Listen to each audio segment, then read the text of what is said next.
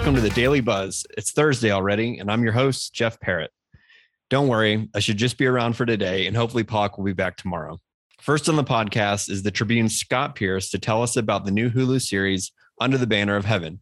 Scott, who got an inside scoop to this series, talks with managing editor Grant Birmingham about the show.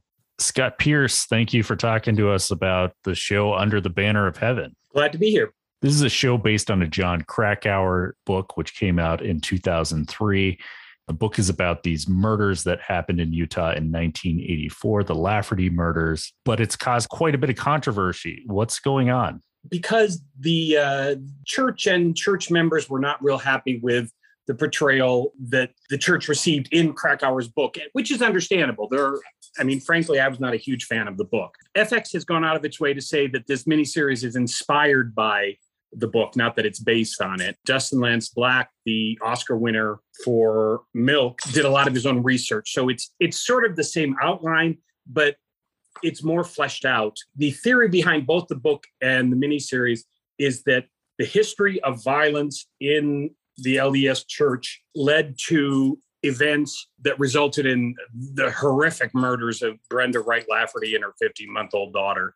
You had an article earlier this week, which was an interview with the director, who is a former member of the Latter-day Saints Church, and he was very upset with a Deseret News op-ed. That was Dustin Lance Black, who's the Oscar winner. He's the creator of this series. He directed episode 5. He wrote 1 and 2. He oversaw the whole thing. He's unhappy with them because, well, number one, essentially this story said that he was angry at the church, and this was him venting his anger at the church, which he denies. When I interviewed, I spent an hour on the phone with him a couple of weeks ago, and he actually had a lot of good things to say about the church, despite the fact that he left it when he was in his late teens. Yeah, he was not real happy with this portrayal. And his comment was he thought that the person who wrote that story had not actually seen any of the miniseries and was basing it on Krakauer's book. How is the show? Is it good?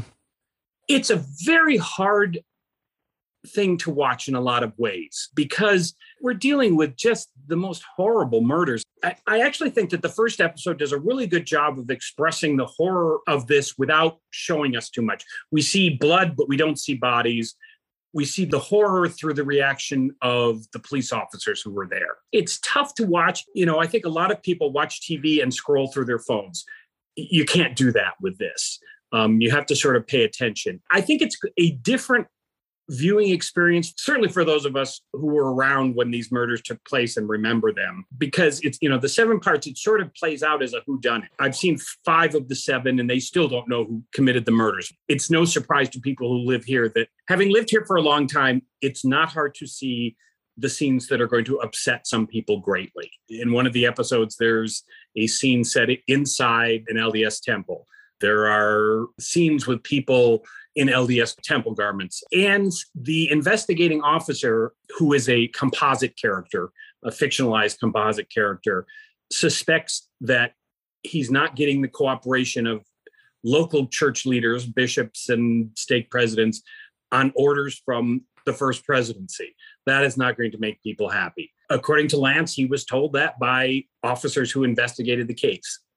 I'm old. I was in Utah County when this happened. I was at BYU at the same time that Brenda Lafferty was, although I didn't know her. For all I know, I passed her in the hall. It rings very true to me to Utah County in the mid-1980s. There's a lot in here that captures the church really well. I think people outside of Utah are going to be surprised when characters call each other brother and sister in non-church settings, including like murder investigations.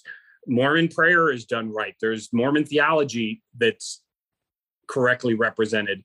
There are interpretations that are going to bother mainstream Mormons about church history. But I will also say that this more than anything else I can remember, Under the Banner of Heaven does a good job of distinguishing between the mainstream church and the polygamist fundamentalist offshoots.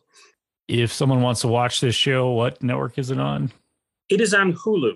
The first 2 episodes are on Thursday, and then it'll roll out 1 episode at a time. The remaining 5 episodes, 1 on each of the 5 successive Thursdays. Okay, Scott Pierce, thank you for talking. Thanks, Grant. Thanks, Scott. During his campaign, President Joe Biden said on numerous occasions that he supported canceling around $10,000 of student loan debt. But more than a year into his presidency, Biden has yet to capitalize on that promise.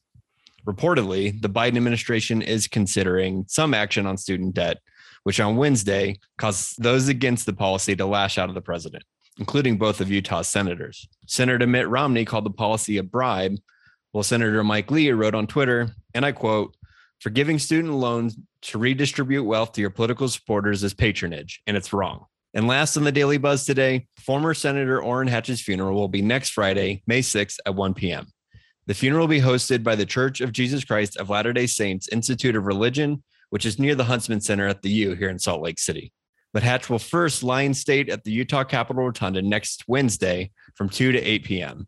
The public are welcome at both events, the late senator's office said in a news release on Wednesday. And that's it for today. I'd like to thank the Salt Lake Tribune's Shaul Cardenas for editing the Daily Buzz today, and give a big shout out to the Salt Lake City band, the Pelicans, for our music. Thanks for listening, and we'll be back with more news tomorrow.